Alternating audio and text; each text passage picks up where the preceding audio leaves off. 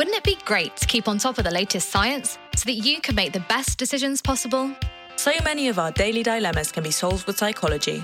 Does diet impact our mental health? Are technology and social media really ruining our attention spans?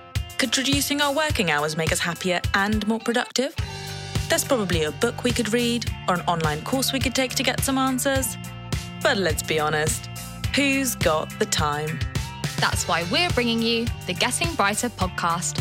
I'm Dr. Emily Hughes, a social psychologist. And I'm soon-to-be Dr. Marsha Remska, a behavioural scientist specialising in health psychology. Each week, we'll be shedding light on the science of health, wealth and society, breaking down the latest research and providing you with practical tools for positive change. So whether you're sipping your morning coffee, going for a run, or simply looking to level up your happiness, Getting Brighter has got you covered.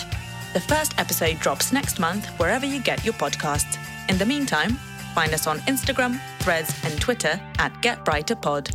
And remember, life is brighter when we understand the science behind it.